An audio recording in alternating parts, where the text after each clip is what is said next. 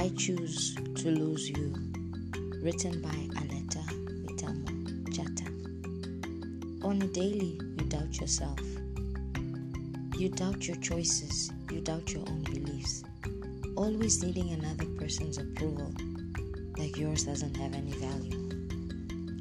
The young have lost touch of what should worry them, lost focus on what is relevant, on even being self-reliant, self-driven, self-motivated, but mostly self-disciplined. Always finding it easier to fake who you truly are, simply because your truth might just not be good enough for your peers. So one creates a whole lie and calls it a life. Such an embarrassment. Constantly we complain about unemployment, how the government has refused to create employment opportunities for the youth. Labeling and blame pushing has become our specialty. Oh wow.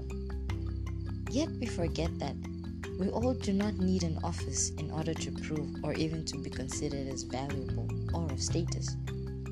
Why can't you calm down and evaluate your talents, interests, skills, or even strengths? We have refused to use any of them simply because we feel, or rather that we do not want to get our hands dirty. Then we look down on those that actually do. So sad. Then we dive into that ocean of respect.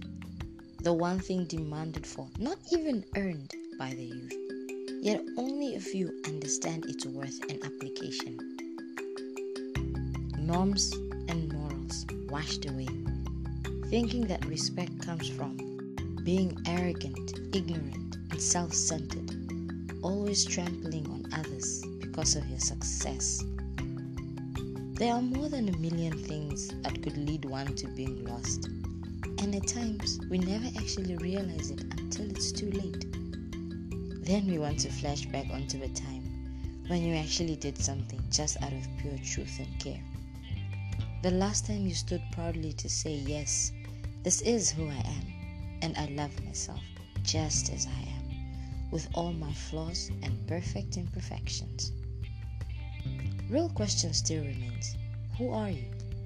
What have you done to the person that you claim was not good enough for the world? The person you labeled as too simple, too plain, too boring, and just won't fit in. See, what still baffles me is this. Whose standards are you using to rate yourself? And if you are, just how much of you have you had to let go of, to lose, just to try and fit in? For how long will you deprive those around you from seeing and admiring just how amazing you actually are?